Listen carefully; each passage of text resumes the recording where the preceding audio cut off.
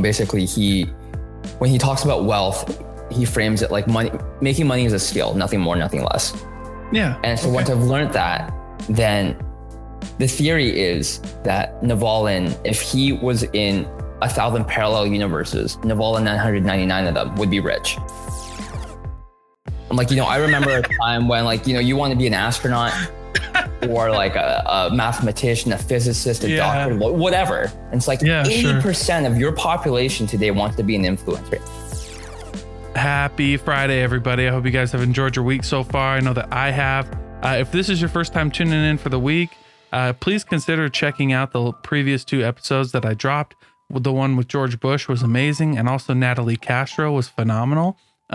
This week has been pretty nuts for me. My wife got COVID, so I've been taking care of her, but I've been pushing out a lot of content in the meantime. So please, if you're not following me on Twitter, go check it out, Dalton K. Jensen, and follow the podcast and join the newsletter, daltonkjensen.com.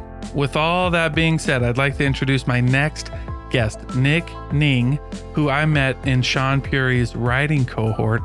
Him and I are very similar, so this time it was just fun to talk with somebody on the same level and to just bounce ideas off of each other and learn from each other.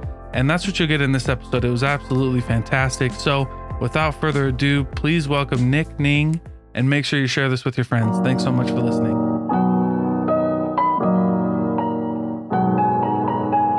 Welcome, everybody. This is Dalton Jensen, and you're tuning into The Thinking Project.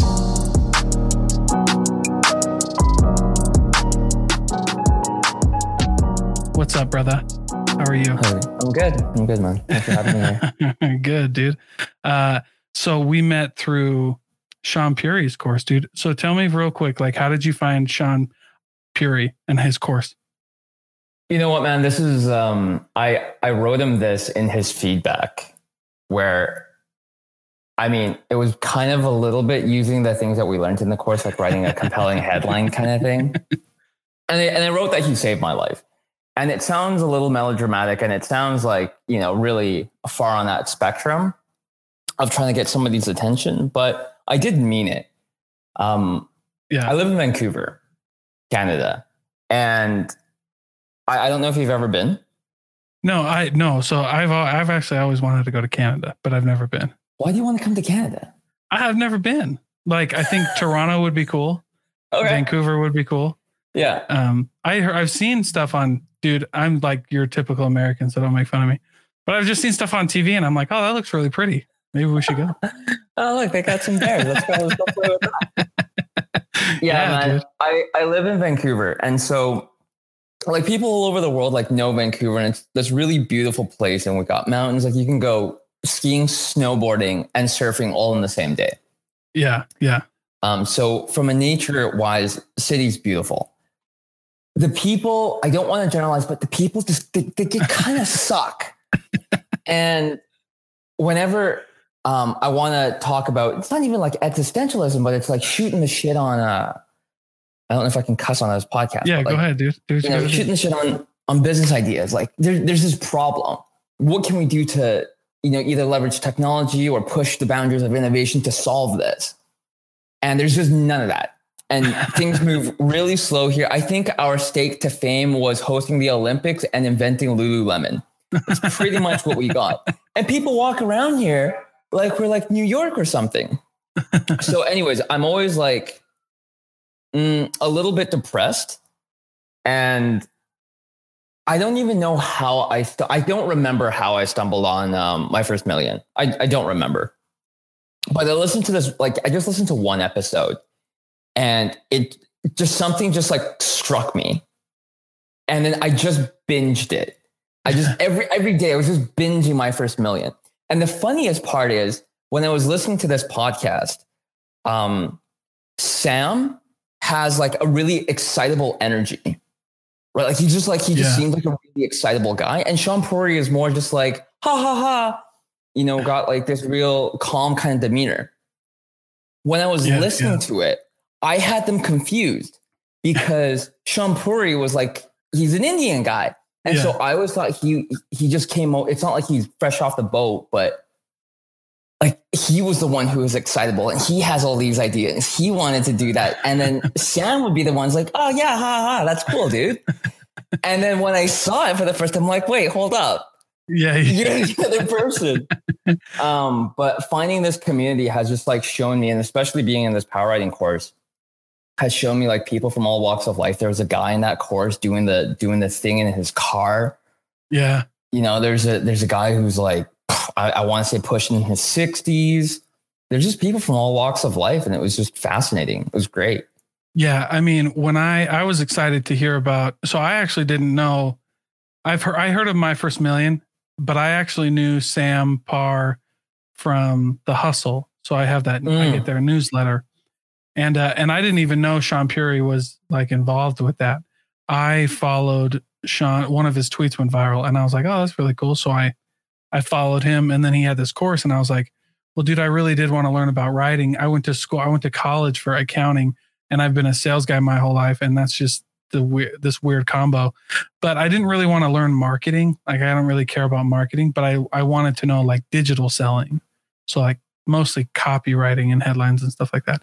So I was like really, really curious, but it's funny that you mentioned you got them mixed up, because when you said that, it reminded me of, do you know who, I mean, you obviously they're big names, but do you know who Jocko Willink is? Yeah. Okay. And Leif Babin.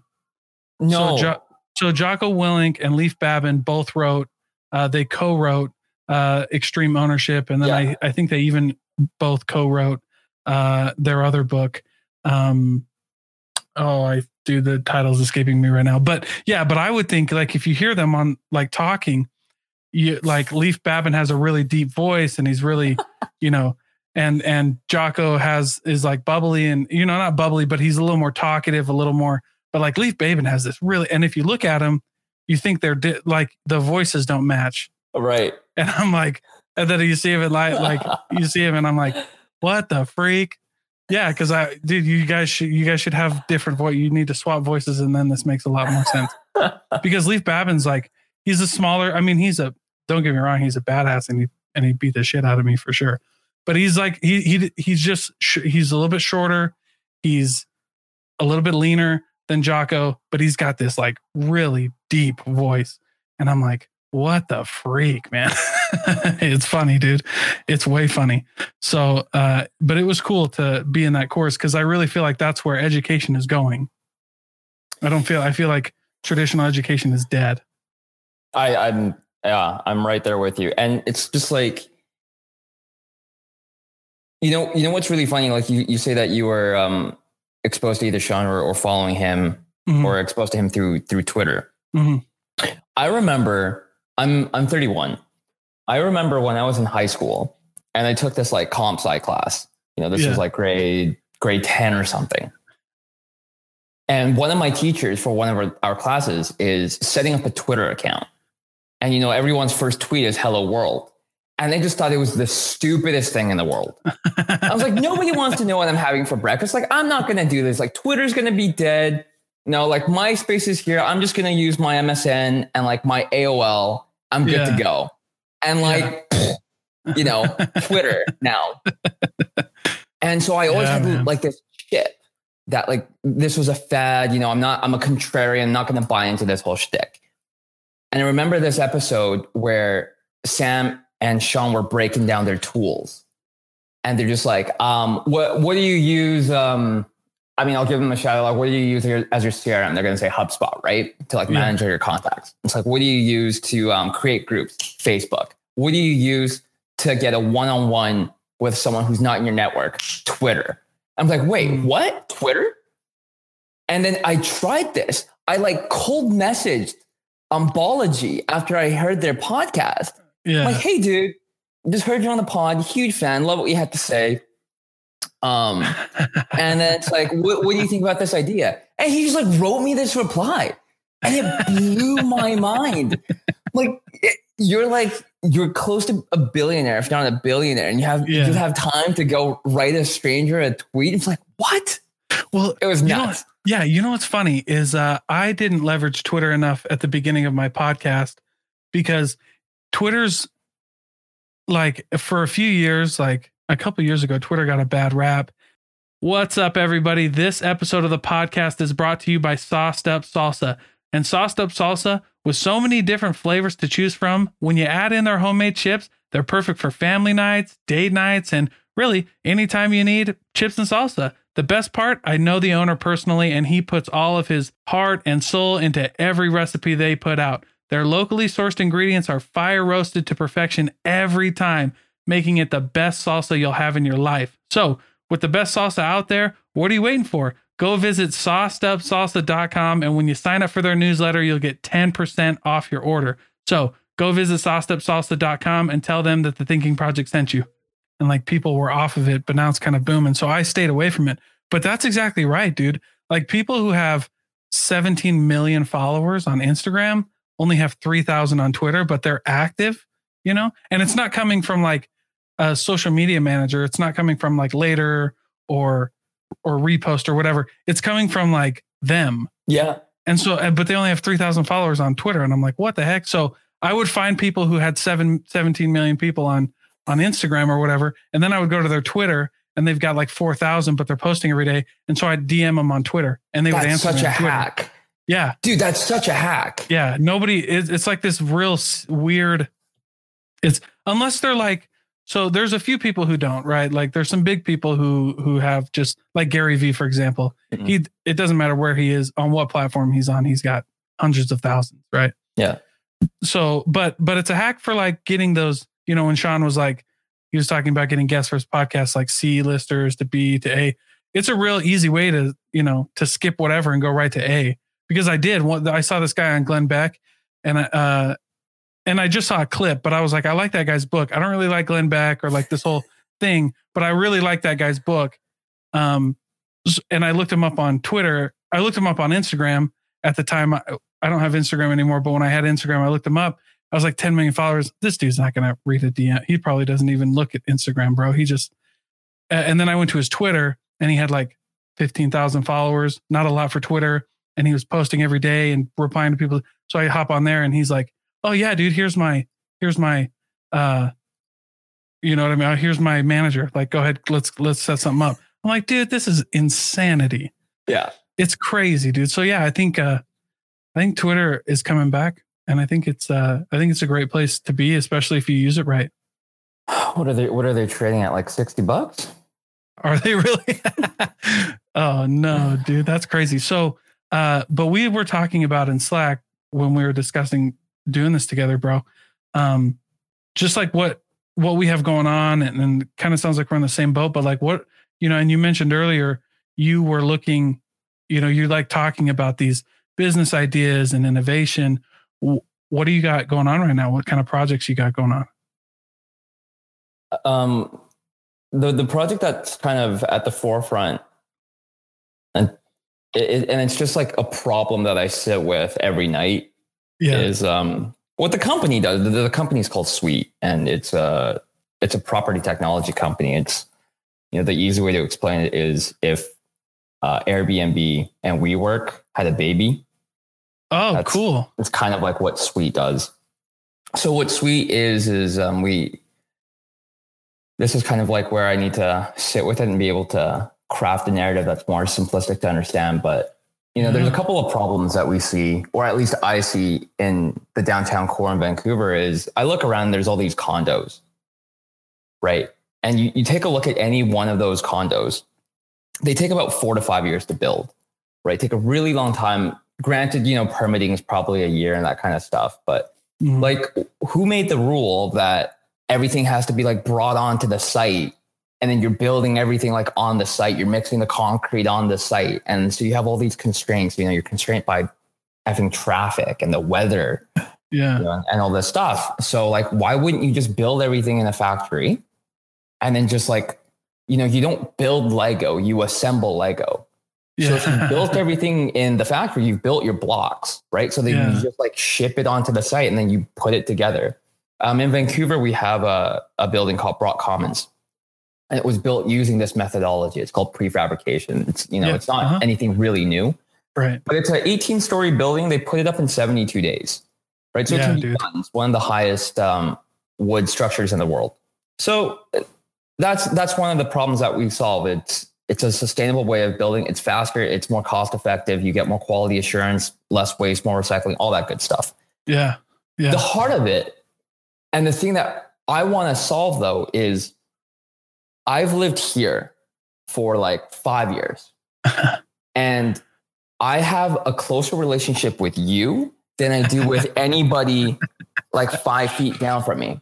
Yeah. Yeah. Right. Yeah, yeah. And that's so crazy that the people that we see in this like virtual digital environment is a closer community than anything we see in the physical. And that has ramifications on how we live our lives. Yeah. And Yeah. like lowers the value. You don't feel connected to your community. There is no community. Right. So like, how do we solve that? So within these condos, when we put them up, we've designed them to maximize what we call collision points. So like when you go into any condo today, your ground floor is like a lobby with maybe some mailboxes, right? Yeah. No value. We take that out. We put a cafe in there. So everyone's always like mingling around. Okay. Second floor, it's usually like, you know, either an elevator shaft or you have the first level of residences. We strip that out and now that's a communal work area. So you can come down there, you can mingle with people, you can work. You can use that space to host events like, you know, something that Sam and Sean would use. And on the rooftop, instead of like a gym or a pool, we have a lounge. So we curate talent around the city and we bring them up every Friday to like host events and stuff. Oh, But it's meant to be like kind of a Studio 54 experience where it's like a one-stop shop. You come here and we leverage things like, you know, a building would have its internal Facebook so everyone can communicate. Oh, yeah. Like, right? It's just table stakes kind of stuff. Yeah. But imagine that entire cohort that we just went through.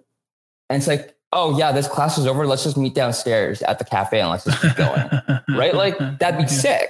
Yeah. I met with one of the girls from this group and we talked for 5 hours. It was meant to just be like a 30-minute call kind of thing. And it went on for 5 hours. Yeah. I was like, that would have been perfect if, you know, this in like some kind of, in some kind of like, you know, community center kind of thing. Yeah. Well, that's super cool because I've always thought about that. In fact, in one of my college classes, they talked about, I don't know why it was probably one of my like general education classes, but it was actually it was a cool class because they talked about this, right? As far as like a public health thing, it's like good for public health. Yeah. Right. You kind of work and you can walk to work, you can bus to work, then you come and everything's just kind of right here. You don't have to travel a lot. It reduces emissions. I mean, there's a lot to that. And then obviously I don't see why those wouldn't work because now we have the internet. And so if you want to meet somebody outside of this, right, you just go hop on one of these classes or you go hop on Twitter and you just start, you know, I mean, I use Twitter as a search engine almost. I just start typing stuff in and going and using, you know what I mean? Commenting on people's stuff. No, I don't know what you mean. Explain that to me. Oh, yeah. Use it as a search engine? You know, I use Twitter as like a search engine. So like to comment on people's stuff. So have you ever read, you know who Gary Vee is? Yeah. Yeah, obviously. We know. Have you read his book, Crush It? No. Or Crushing It? Okay, it's on the list. Okay, yeah, you need to go read. You need to go read. Well, so Sean talked about one of his books. So I'm a reader. Like this is the first shelf. And then and my bookshelf goes all the way up, and then I have a little library downstairs, right? But so Sean talked about jab, jab, jab, jab, right hook. Yeah, and that's that's a great book because he talks about just it's give, and then it's an ask. But you can't ask if you know. And in sales, it's just the same principle of like deposit and then withdrawal, and 1 second, hold on. This guy, my homie is, and I need to send this to him because if I don't, he'll beat me up. So anyway, Twitter is a search engine. So yeah, I go onto Twitter and I'll be like, hey, if you want to find something, you just go on there. Like I have a business podcast, so I want to comment on other business podcasts so that we can kind of grow this thing. So I'll just type in hashtag business podcast. And if somebody put it on there and then it's a text thing, right? So if I just type in podcast, everybody who has podcast in their tweet, it will pop up. Like their tweets will pop up. Like in Twitter? Yeah. Like in Twitter. Yeah. Yeah, like if I was like if I hop on right here and I go into Twitter and I type in podcast in the search, right? Yeah, you can see like right here on my phone. Maybe you can see that. Oh yeah. And it's like bolded? Yeah. And so everybody who had podcast in their in their thing, you can use it as a search engine now. And you can just start. So it's good for like, so that's what Crush It is about, right? Crush It is about Gary Vee. Like Gary Vee started out in wine. Yeah. And so to build his wine community, to build wine library, he wouldn't like advertise. He would spend like 2 or 3 hours on Twitter and he would just type in wine and search it. And everybody who talked about wine, he would just go comment and he wouldn't try to sell anything. He wouldn't start with like, hey, Gary Vee from Wine Library here. Noticed you were asking about Pinot Grigio. Yeah. I run a wine thing. Let me tell you, he would just be like, hey, Pinot Grigio is awesome, blah, blah, blah, blah, blah. And then he would do that enough and people would be like, oh, this guy knows a lot about wine. Click. Obviously. And then they would and that's how he blew it up.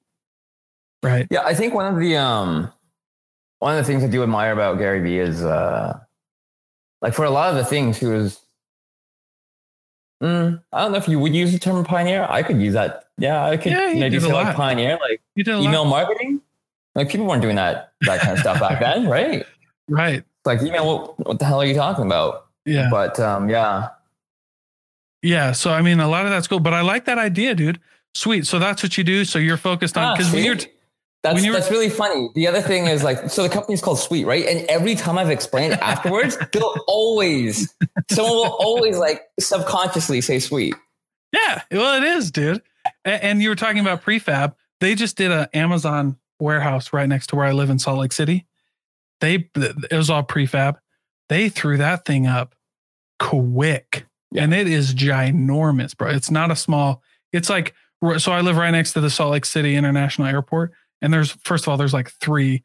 And I think Amazon actually gave the city of Salt Lake some money so that they could, you know what I mean? Like, we'll build up your airport because they took like 3 or 4 hangars in that international airport, dude. Dude, it's free. But so between Amazon and FedEx, the Salt Lake City airport, I mean, there's obviously it's international. There's a lot of like commercial and international flights going on, but there's a whole side that's just Amazon and FedEx.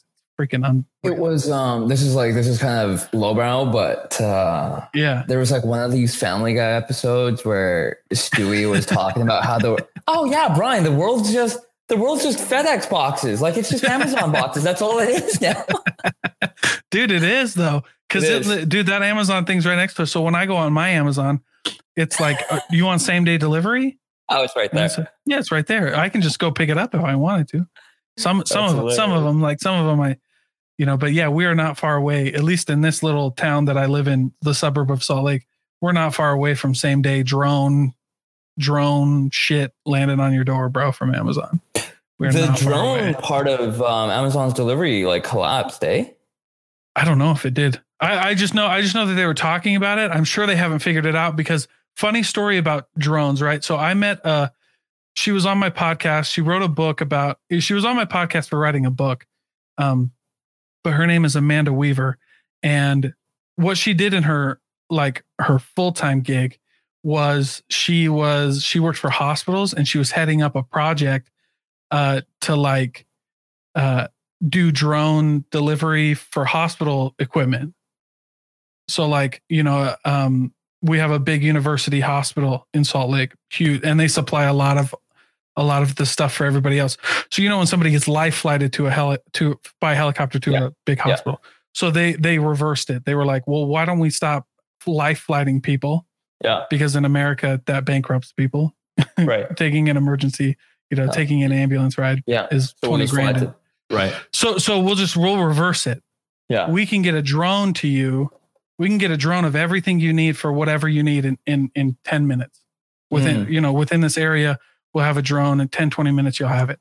You have enough stuff on hand. It's like a reverse ambulance, right? Yeah. Like you have enough stuff on hand to stabilize somebody. And in the meantime, if you can make it 30 minutes anywhere in the state, if you can make it 30 minutes, we'll have everything you need by drone. And that's what she was working on. And I was like, dude, freaking unreal. But she was talking about all the permits and FFA and all these crazy things that she had to do to get through it. So it never went through. And then the pandemic hit and they were like, you know what, we can't do this right now. Yeah. So they put it on hold, but I'm like, drone delivery, if you can figure it out, dude, that might be the next Amazon is drone delivery. When I saw like their whole drone thing, what I read was like their drone department kind of imploded. And I was like, okay, so you're going to have like this plethora of, these drones lying around. One of these ideas that I had was, I don't know if this company was called Atmos or Athos, one or the other. I think they had like a massive blimp. Like I'm talking, I cannot stress the word massive blimp. It's like bigger than a freaking hangar kind of thing. Yeah. And I think it was called Dragon.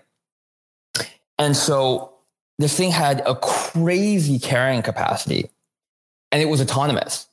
And so it was meant to like fly in, like it would be the Red Cross kind of thing. You would just drop this in Haiti and then, equipment. Yeah. My idea was you would take that drone, that blimp, you would pack it full of these drones, and each of these drones would carry a bomb, like a fire retardant bomb.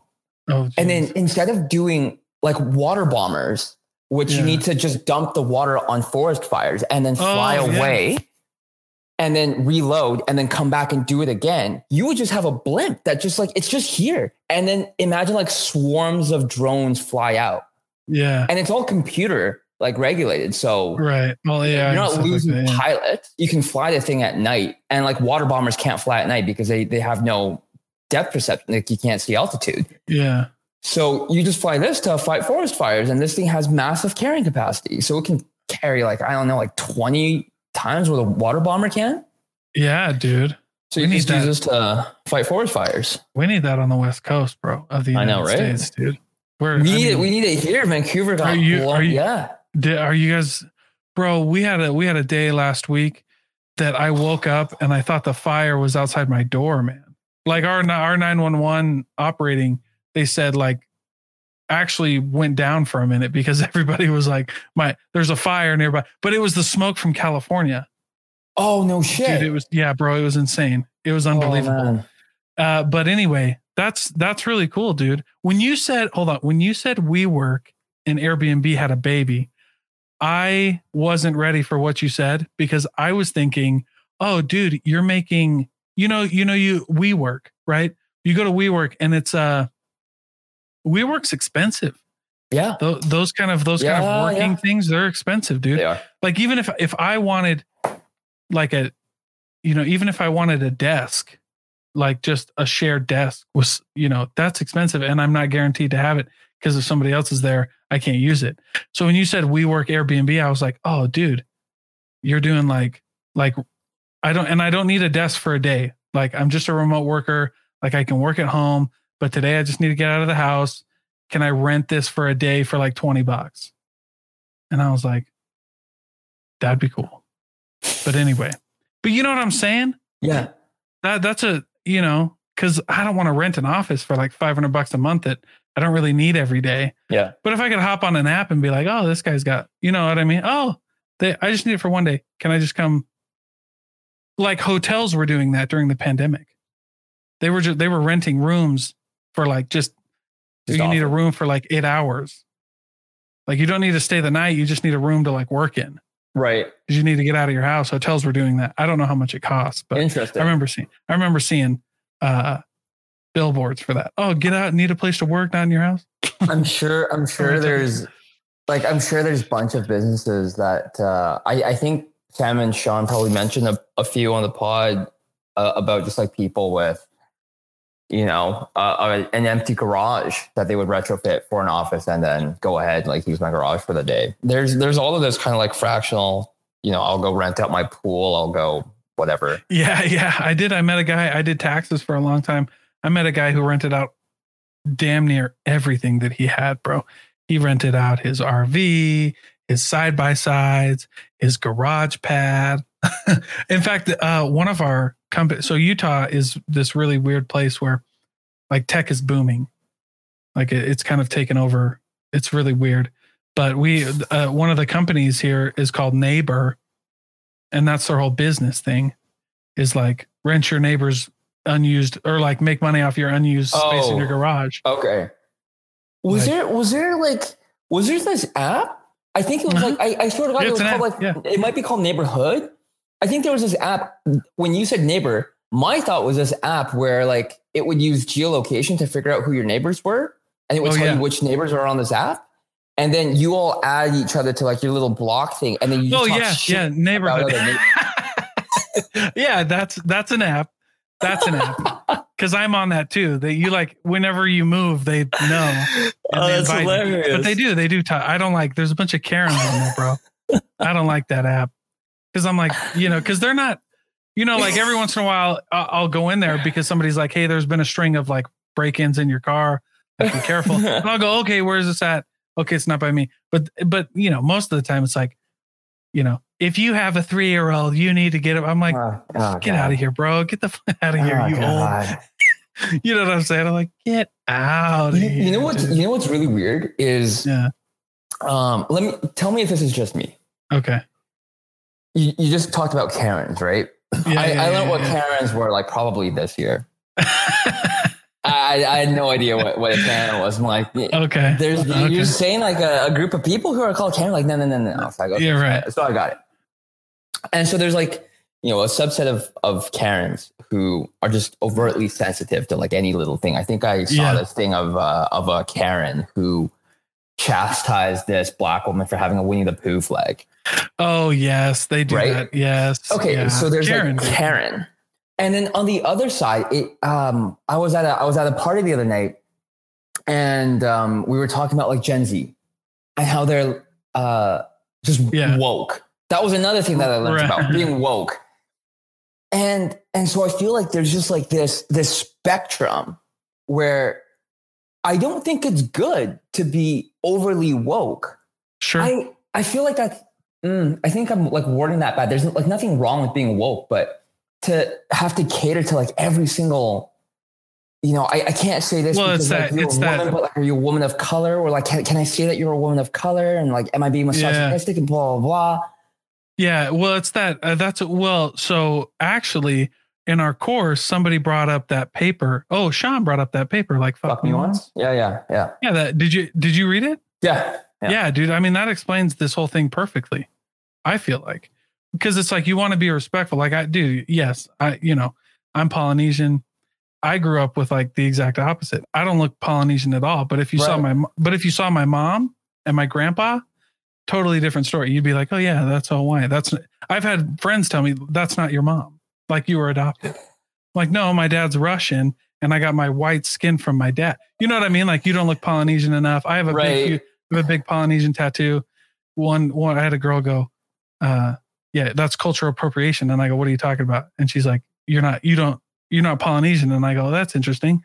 And it's this woke. This is what you're talking about. This is the story you're talking about. It's this woke white girl who's like, you're not Polynesian. And I go, oh, that's interesting. Like, what does a Polynesian look like? Right. And she's like, what are you talking about? I'm like, I'm just curious. You said I didn't look like one. I want to know what they look like. And she was stunned. And I was like, I actually am. I am Hawaiian. My grandpa's Hawaiian. He was born in Hawaii. He doesn't, you know what I mean? Yeah. I was like, according to you, he looks like a Polynesian. Yeah. But that's what you're saying. Yeah. Like, you know what I mean? Yeah. That's the story. Because I have that conversation with people, like, of course you want to be respectful. And especially what was going on in 2020 in the United States with the George Floyd protests. I mean, I was on, I mean, we were there, and just protesting with friends. And I learned a lot that year and stuff like that. And I didn't go to the protest because I had babies, and that was just a little scary with babies. Just a lot going on with young kids there. So I didn't go, but I was there. And but yeah, dude, here's the funny thing is like, you're not, just because you're woke doesn't mean you're safe. Like, meaning that you could still get canceled. Like, you see all these woke people like woke. And then somebody quote, more woke than them find something on these guys, and now you're not anymore. You know what I mean? Like I've seen that on Twitter quite a bit, where it's like this guy's last 5 minutes have been like 3 terms I literally learned this year. Woke, canceled, and like Karen. Yeah, I knew none of this. It's bad. It's just big in the US, dude. Like it's just big. But I understand what you're saying, because you want to be respectful. And I think there's just that medium where you just let people be people. Like, yeah. You accept people for who they are, and you let, and I also realize that there's some battles that people need our support in that I might not need. People need my support, but they don't, but I'm not on the front lines of it. So like feminism, for example, right? Like I have a like I'm a man. I don't know that. I'm not like, misogynistic, but I have a daughter. And so I realize now that like, I need to use my platform to help lift the voices that are fighting for the things that I believe in. Right. Mm-hmm. I can't be on the front lines of feminism, but I can help. And so it's like this happy medium, like you're saying, you know what I'm saying? Yeah. And so it's interesting that you brought that up though, because there's a lot of that on Twitter. And so you got to be careful who you follow on Twitter, bro. You gotta be real careful. I made the mistake of like participating. I commented on a tweet, and that went down so quick, and I just like that hurts. That stuff, like, you don't think they're mean, bro. They're mean, and you don't. They're mean, and they don't care. No, and they don't care, bro. It was this guy who was like saying, an average of, I think it was like 44% of Americans will only use debit. They refuse to use credit. Okay. And so he breaks it down. It's like, and so he's polling his audience. Is it fear-based? Like, are you afraid of getting into debt? Sure. Or what is it that you don't use a credit card? Okay. And so this girl responds, I never believed in credit. There's no reason for me to ever use credit. I use my debit for everything. Okay. And so I'm like, okay, that's interesting. I want to learn more about this, because like, that's not how I live my life. Sure. I'm at this point where, you're when you set up a company, I'm not Scrooge McDuck. I don't have a vault full of cash, right? Like I need to leverage debt in order to build something. So I'm asking her, I get that for like everyday things. You're going to groceries, you use your debit card, you use cash, whatever. Sure. I'm assuming that you're going to plan on buying a house. When you buy this house, are you going to use cash? And her response was, no, I don't use cash. I use debit, and my cash is stored in a bank. And I'm like, yeah, you don't know what you're talking about, right? I get it. What I meant to say was, I might have worded it poorly. What I meant to say was, are you going to take out a loan for your house? Exactly. And it was like my literal verbatim, what I said was, I think I worded it poorly. When I said liquid, it was just like, cash was just whatever you have liquid that you can use to go buy something. Right. Are you going to use cash as a medium that you can hold in the bank, or are you going to take out a mortgage? Yeah. And in this, like, these accounts, just like, it's like, way to be a bro. This is how bro culture starts. Like, yeah. They're like, they called you out for like mansplaining or something. Right. Like that.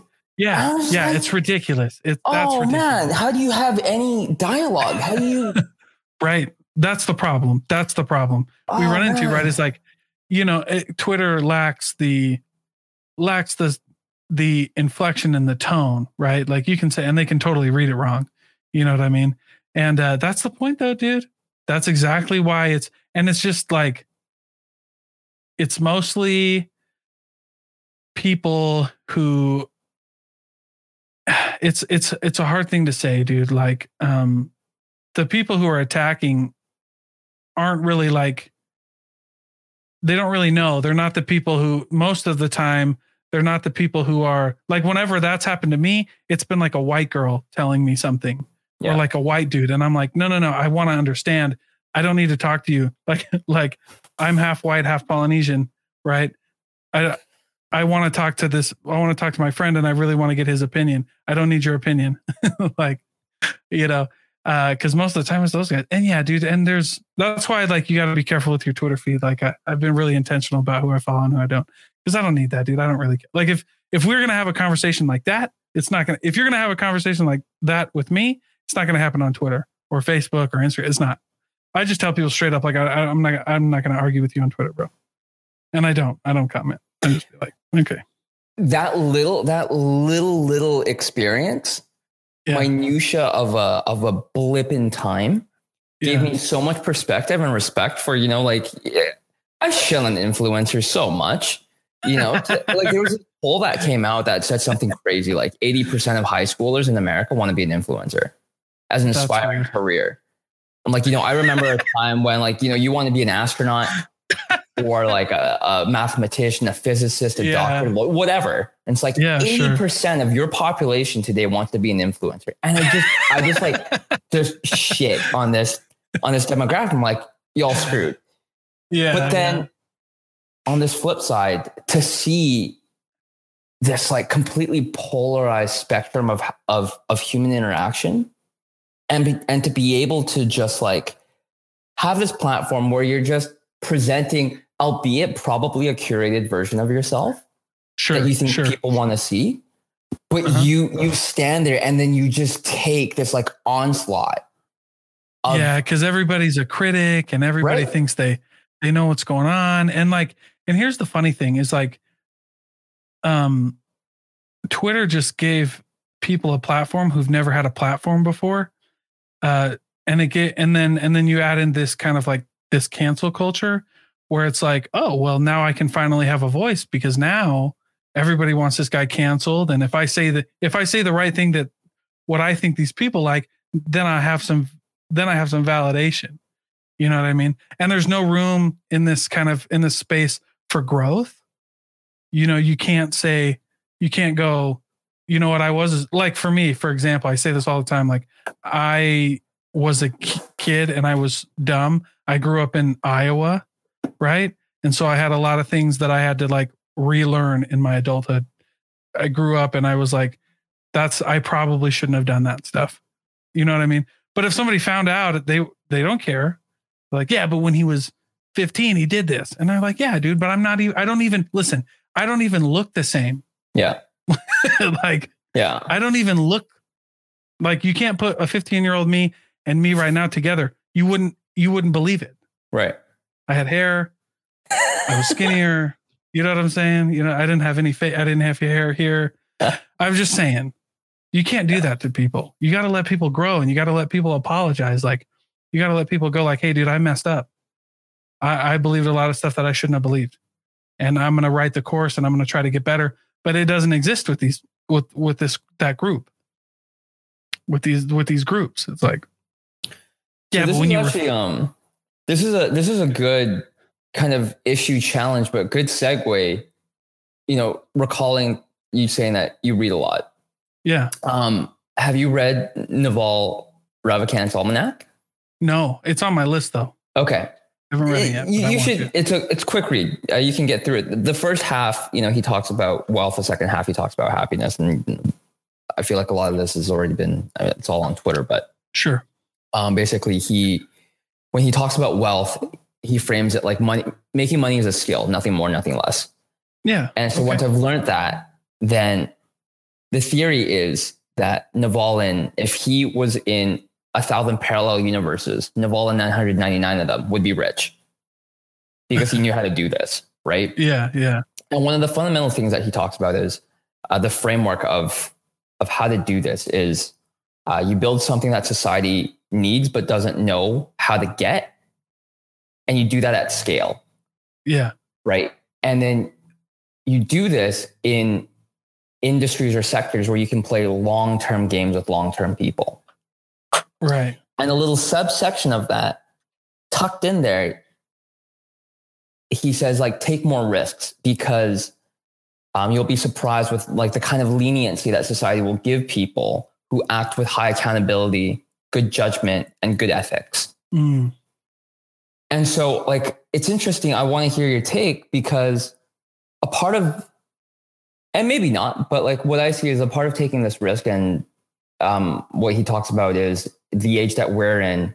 You can leverage permissionless leverage, and what that means, you build with code. You don't have to ask people for permission. You can build media, which is what you're doing, and then you just have content, and then that will generate income.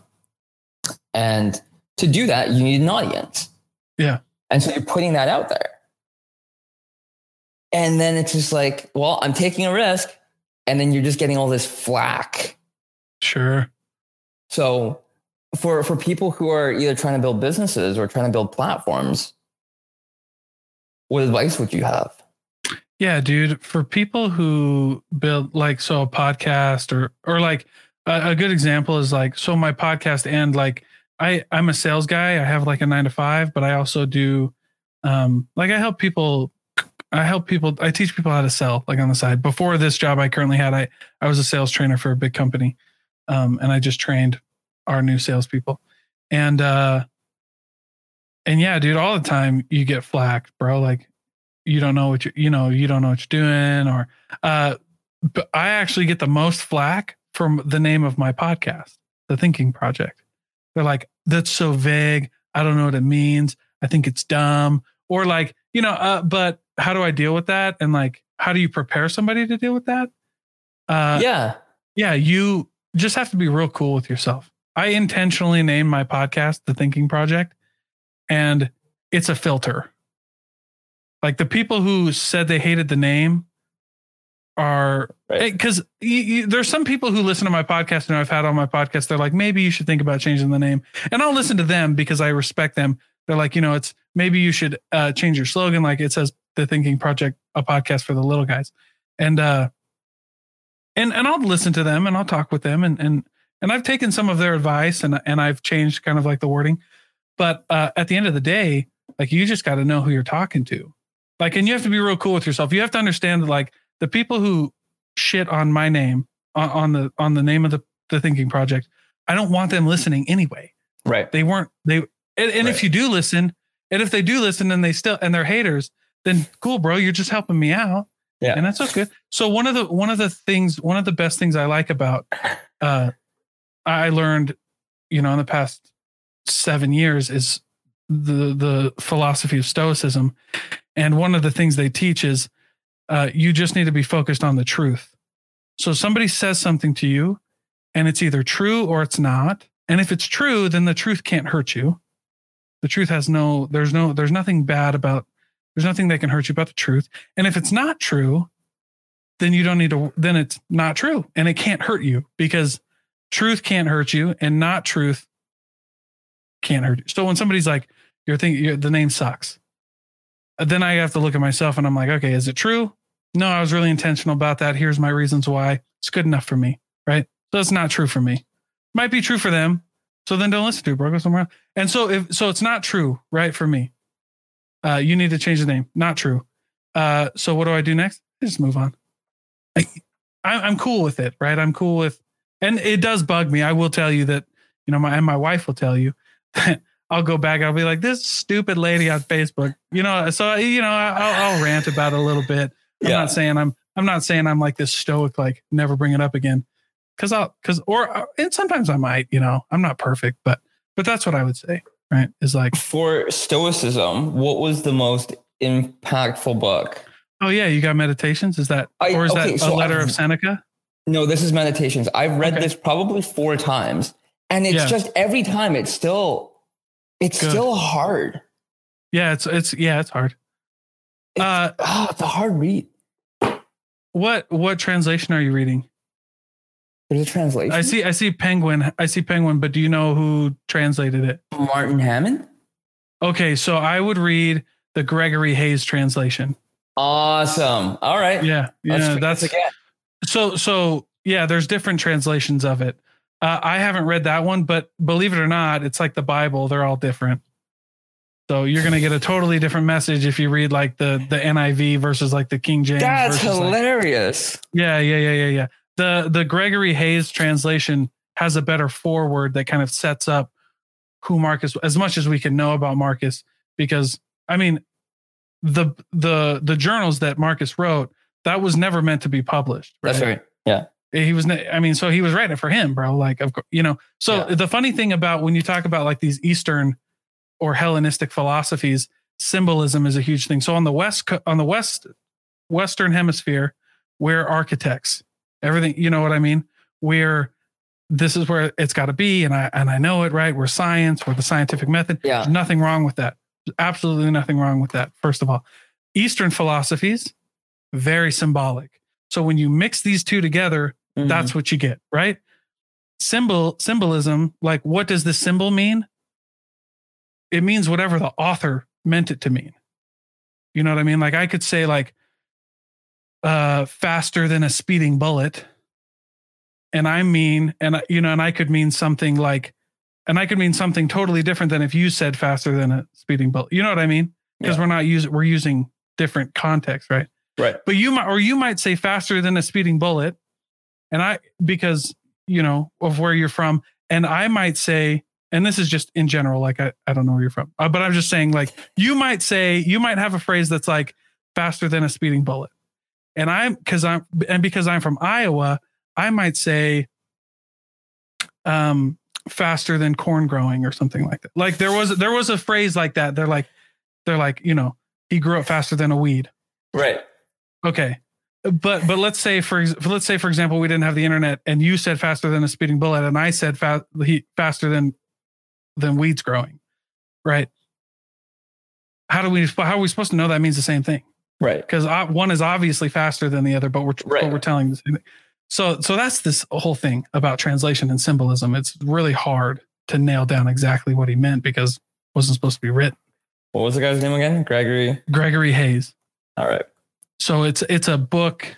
Hold on. I actually don't think I have it up here. I think it's downstairs, but I was going to show it to you. But it's a good one. The Gregory Hayes translation is pretty good. Okay. That's the one. Pick that one up. Because I got into Stoicism through Ryan Holiday. Yeah. Okay. So those are the first 3 books I read. And then I read the Tao Te Ching. I read the Tibetan Book of the Dead. I read Seneca and obviously Epictetus. And that's, you know. Have you read the Surrender Experiment? No. But that sounds great. It's by Michael Singer, and it just, you know, I met this woman in a bar like 3 years ago, and it was just this incredibly serendipitous. I was there for like a business meeting with these 2 guys, and then, you know, we were there for 2 hours, and we finished our business.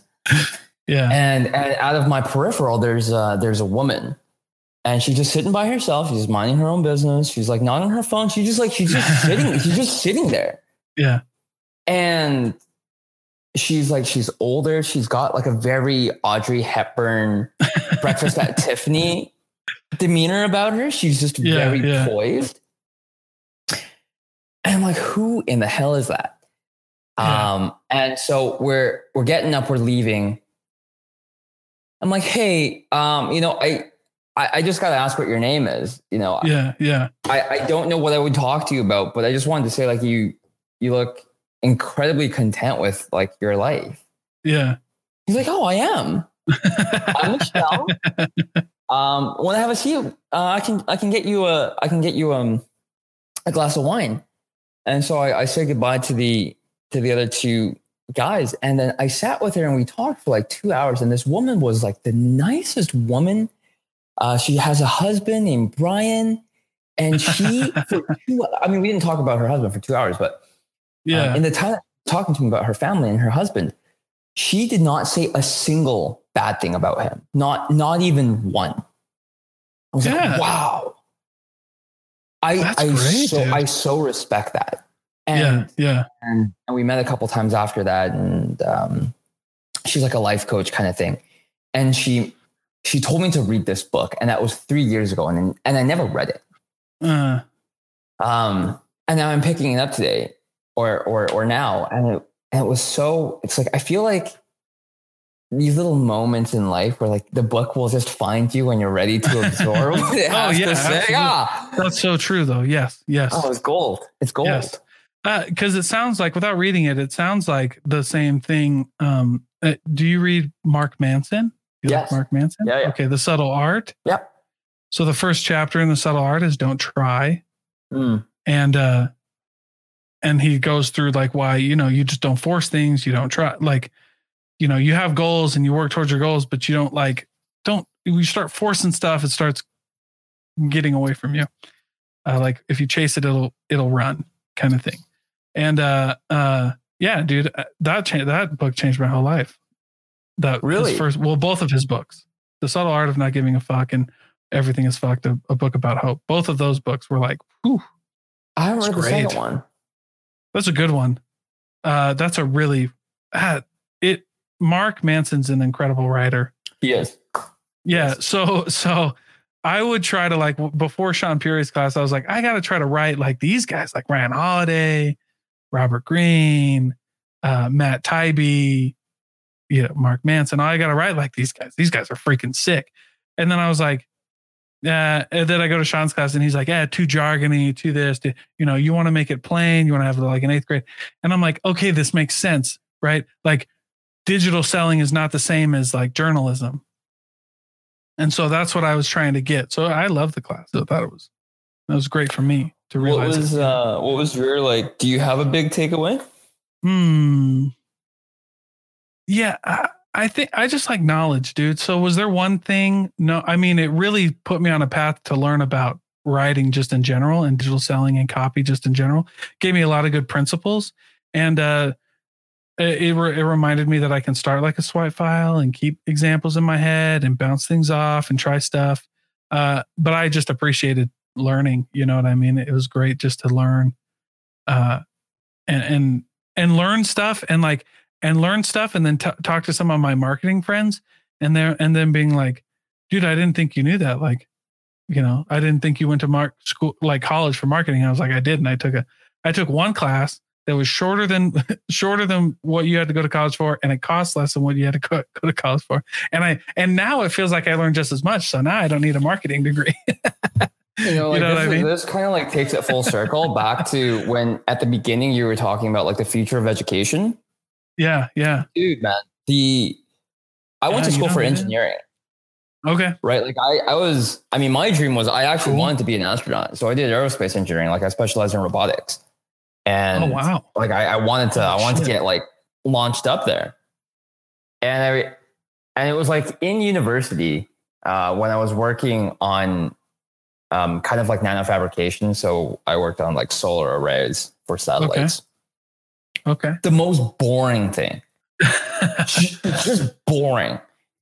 And it was just like this lab with 3 guys and they just talked about video games all day and like, shoot me. Yeah. And I was like, okay, I get that for, specialized things like engineering, doctors. You got to probably accountants. You'd want a post-secondary education. Yeah, we had to do, well, all of my accounting degree was just law. Like we were literally, like I got like a mini law degree. Right. Because you had to know what you could, how to report stuff and stuff like that. But yeah, like lawyers, doctors. Right. Yeah, man. But when I look at like what you need in life. Yeah. Probably one thing you should teach in high school is like financial literacy. What is compound interest? Yeah. Right? Like what is an APR? When you get your first credit card, what do these terms mean? You should probably know that. You should probably know how to file your taxes. Right. You should probably know like what insurance is. The number of people who don't know what a deductible is like mind blowing. Yeah, they're like, what? I thought I have insurance. I thought that like takes it away. Like I have to pay a deductible. What? And it's like, awesome. But in high school, you're like learning about mitochondria, right? And like the history of the Stalin War. And there's a time for, existentialism and philosophy. And you can watch all that stuff on YouTube. Yeah, you don't need to go to college for a philosophy degree for sure, man. But yeah, that's more and more what I'm seeing now. And like one of the things that they had on Sean and Sam's pod, I think was when Steph came on, she was talking about this new law that was like, I don't know what it is because I'm not in the States, but it was something like you could market, I think, financial products. Like you can market Robinhood to a 13-year-old. Yeah. Something like that. Like 13 to 17, you can target them. Okay. And so so then the idea is you should launch a financial literacy app that gamifies all of it. So I think the medium or the methodology would be like fantasy stocks. Oh yeah, to show people how they work. I was going to say there's an app like that. I don't know if they gamify it, but they break it into nuggets for anybody to learn. Yeah. And they kind of do. It's called Rumi.org. I interviewed I believe it's Tariq Fancy, Rumi.org. He was on my podcast. In fact, his podcast will launch on Monday. I had an interview with him. But that's his whole thing. They're like, you are your own credentials at this point. Like, well, I mean, and it's just obvious. Like I've said for a long time that I think resumes are going away, because especially for some of these like sales, bro. I hired salespeople. I was like, I don't really care about your resume, dude. Yeah. Like I'll talk to you, and because I know this product and I know the customer and I know the process, I'll tell you. I'll be able to tell within reason if you're good enough to sell, right? Because it's not for everybody, and there's nothing wrong with that. And if you're not good at sales, it's not a big deal, dude. Just go do something else. Yeah. But yeah, I never looked at a resume. I was like, stupid. Can you? Because I hired people who were like, you never thought were. I hired a guy from the IRS who was like, he worked at the IRS, and I was like, and I had my degree in accounting, and I was like, if I would have looked at your resume before, if I would have looked at your resume before I interviewed you, it would have been, I would have said no. But he was a great salesman, great at talking to people. So so you can refine some of that, and he ended up being great. Anyway, but yeah, that's the thing. It's like going to college for sales is stupid. No. How do you go to college for sales? Dude, there's a few professional sales degrees. Yeah. Come on. I don't even like if they tell me that, they're like, you should hire me because I have a professional sales degree. I'm like, nah. Pure BS. No, that's I immediately bullshit. say no. I'm like, you spent 4 years. You spent 4 years. And I was like, okay. So I talked to this one kid. I go, okay, so you spent 4 years and you got a professional sales degree. He's like, yes. I go, what did you sell? He's like, what do you mean? I'm like, did you sell anything? Did you actually ask a customer to exchange a good for money or anything? Might not have even been money. He's like, they're like, sold stuff on, Craigslist or whatever. I'm like, okay, yeah, I don't care, dude. You spent 4 years not doing anything. I would take a guy who had actually sold something with 6 months of experience before I took your 4-year degree for sure. Cause he sells something. Yeah, that interview didn't go well. I was like, don't send any more of your people my way, bro. I was like, I don't care, dude. If you can't sell something, if you never talked, if you've never influenced somebody to trade their money for what your good or service, I don't really care. And not sleazy. Like I'm not talking about like sales isn't sleazy. I'm not talking about lying to people. I'm like influencing people, figuring out their wants and needs, and turning that into an exchange of goods that betters the economy. Did you do that? No. Okay. I don't really care. Right. Yeah. Okay. That's funny, bro. It's funny, dude. What do you think the, you're in Utah, right? You're in Salt Lake City, and you see this kind of burgeoning tech coming in. Yeah. Yeah, man. The girl that I talked with in the cohort, she's 23. She also did the same kind of degree I did, robotics engineering, and she does like simulation at a self-driving truck company, right? Mm-hmm. Mm-hmm. So 23 incoming, and she makes like low 6 figures. So like, you're pushing 120 as a 20-year-old ish. Like that's really good. Yeah. That's really good, right? Yeah. I'm like, okay. I got a buddy. Got a trade certificate as an electrician. 2 years. What do you think he pulls down? Oh, dude, wrong dude to ask that question to, because I grew up in Iowa with welders and plumbers and electricians. That dude probably makes high six figures, if not more. Yeah, he does like 375. Yeah. It's not a joke, bro. Those guys aren't. I know a guy. I have an uncle who's a lineman. They make crazy money. Stupid money, dude. Yeah, he's pissing $100 bills, bro. You know what I'm saying? Oh man, stupid money. And good for him, by the way. Every time I see that, I'm like, good for you. Yeah. I'm like, I don't want to be a lineman, but I'm happy for you. I'm genuinely happy. Yeah. And when somebody's like, oh, this the trades or whatever, I'm like, dude, you can, bro, that's never going away. You might be able to like automate some of the stuff that plumbing does, but you're definitely not getting rid of plumbers, bro. No, you got to know the science. I mean, that's a science, like they go, and my dad was HVAC, right? Heating and air. Yeah. He did great, dude. Yeah. And there's like science behind that. Why did this break? And then my dad's talking to me about science. I'm like, I didn't realize how technical, water pressure. How does water flow? Well, obviously this isn't working because it's, and I'm like, how all these things work. I'm like, they're a lot smarter than you think, dude.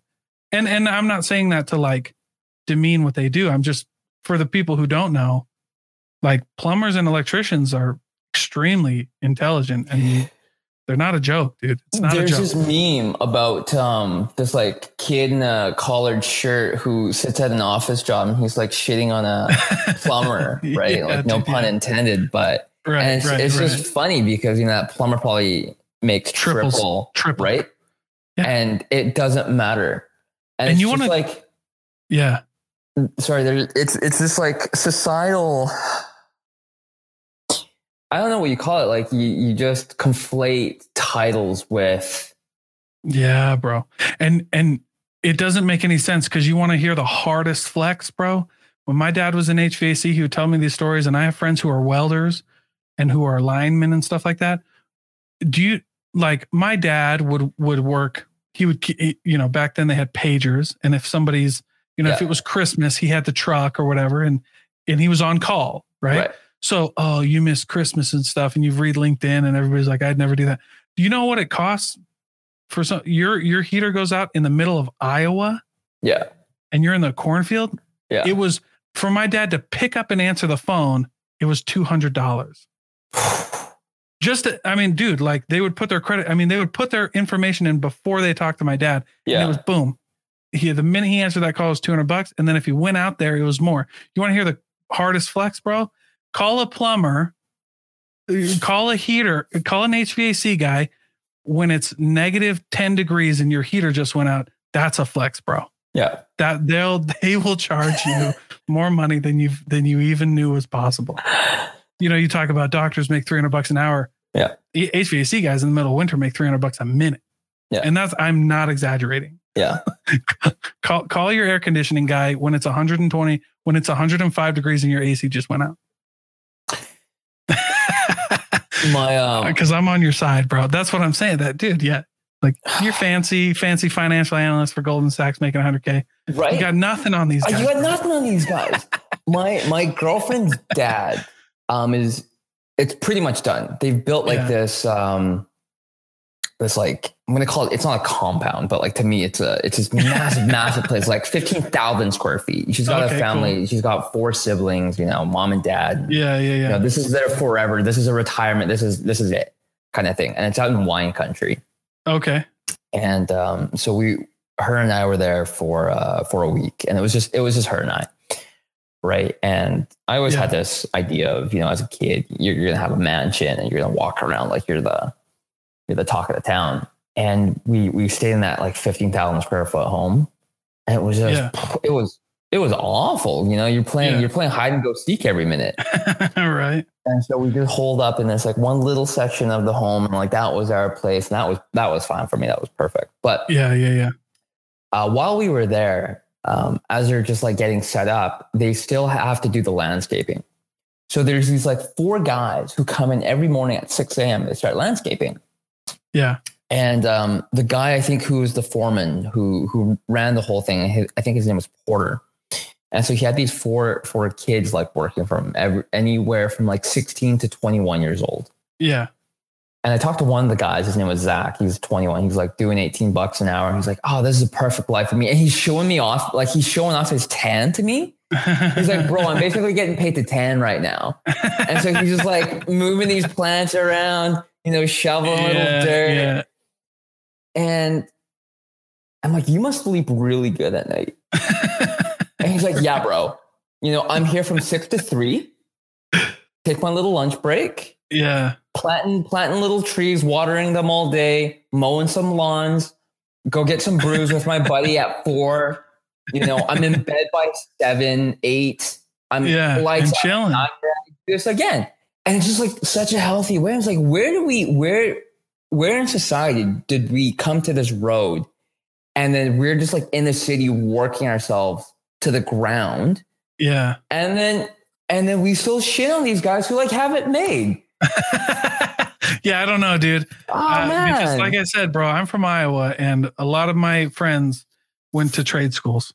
I mean, and we're in the heart of the Midwest. Yeah. This is where all the farming, manufacturing, assembly, all that stuff, all the prefab stuff that you were just talking about, most of it comes from the Midwest. Food, corn, a lot of it. And so that's where I grew up, dude. I just didn't like that. Like it wasn't for me. But I respect, I got buddies making more money than me, doing hard work, bro, and doing good work. Anyway, bro, I've taken a lot of your time, dude, but I appreciate our conversation, man. It was great, dude. It was fantastic. So, you're building this company. Where can people find out more about it? Where can people go to learn more? Yeah, what's up, man? Like, call it stealth, but being real here, I'm still waiting on funding, but in terms of launching the site, site should be launching by the end of this month. So like we have a V1 up, but it's not really the one I want to show. Company's called Sweet. You can follow me on Twitter if you want. There you go, dude. At Nicholas K. Ning. And yeah, I'm not super on Instagram or anything else. I can't believe that I'm on Twitter and that's where you can go to find me. I can't believe I'm saying that. Right on, dude. Good for you, dude. I got off of Instagram. I had to, wasn't good for my soul, man. Me too. But yeah, it wasn't good for my soul. So, but yeah, dude, Twitter's a great place to be. Well, thank you, brother. Thank you so much. Thanks for having me. Appreciate it.